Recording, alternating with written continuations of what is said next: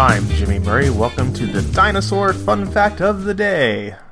Today's dinosaur is the Chuckanut Formation. The Chuckanut Formation in northwestern Washington, named after the Chuckanut Mountains near Bellingham, its extension in southwestern British Columbia, and various related formations in central Washington, are fluvial sedimentary formations of Eocene age deposited from about 54 millions of years ago to around 42 to 34 millions of years ago.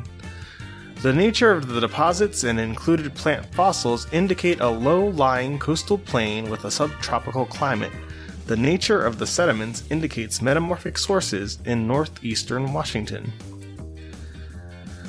The original Chuckanut Huntington Swamp Formation appears to have been deposited as a single unit in a large basin and subsequently separated by faulting.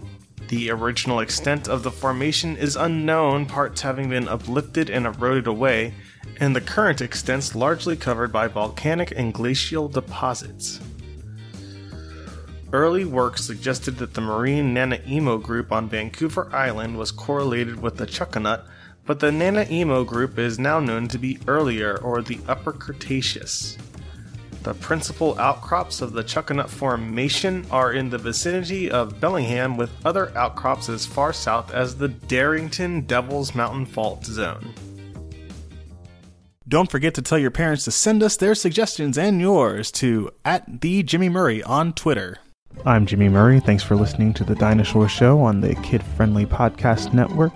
Music by Kevin MacLeod. Executive producer Chris Kremitzos.